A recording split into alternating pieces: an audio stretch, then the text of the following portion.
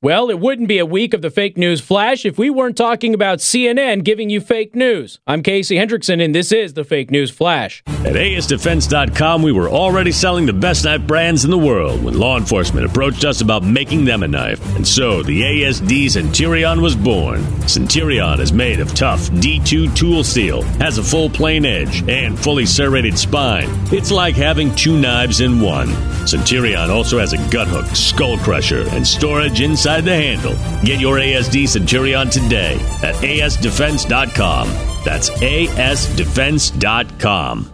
With the recent border scuffle with Central American migrants who tried to bum rush the American border to get across, CNN went to a live shot where the reporter said that there was no evidence of any rock throwing by the migrants. Of course, this is totally untrue. It is fake news, and we know this because there's several videos of the migrants throwing rocks and other items at Border Patrol agents. And not just American agents, but Mexican agents. Furthermore, CNN has this nasty habit of airing edited video where they cut out the bits that would make them look like they were lying.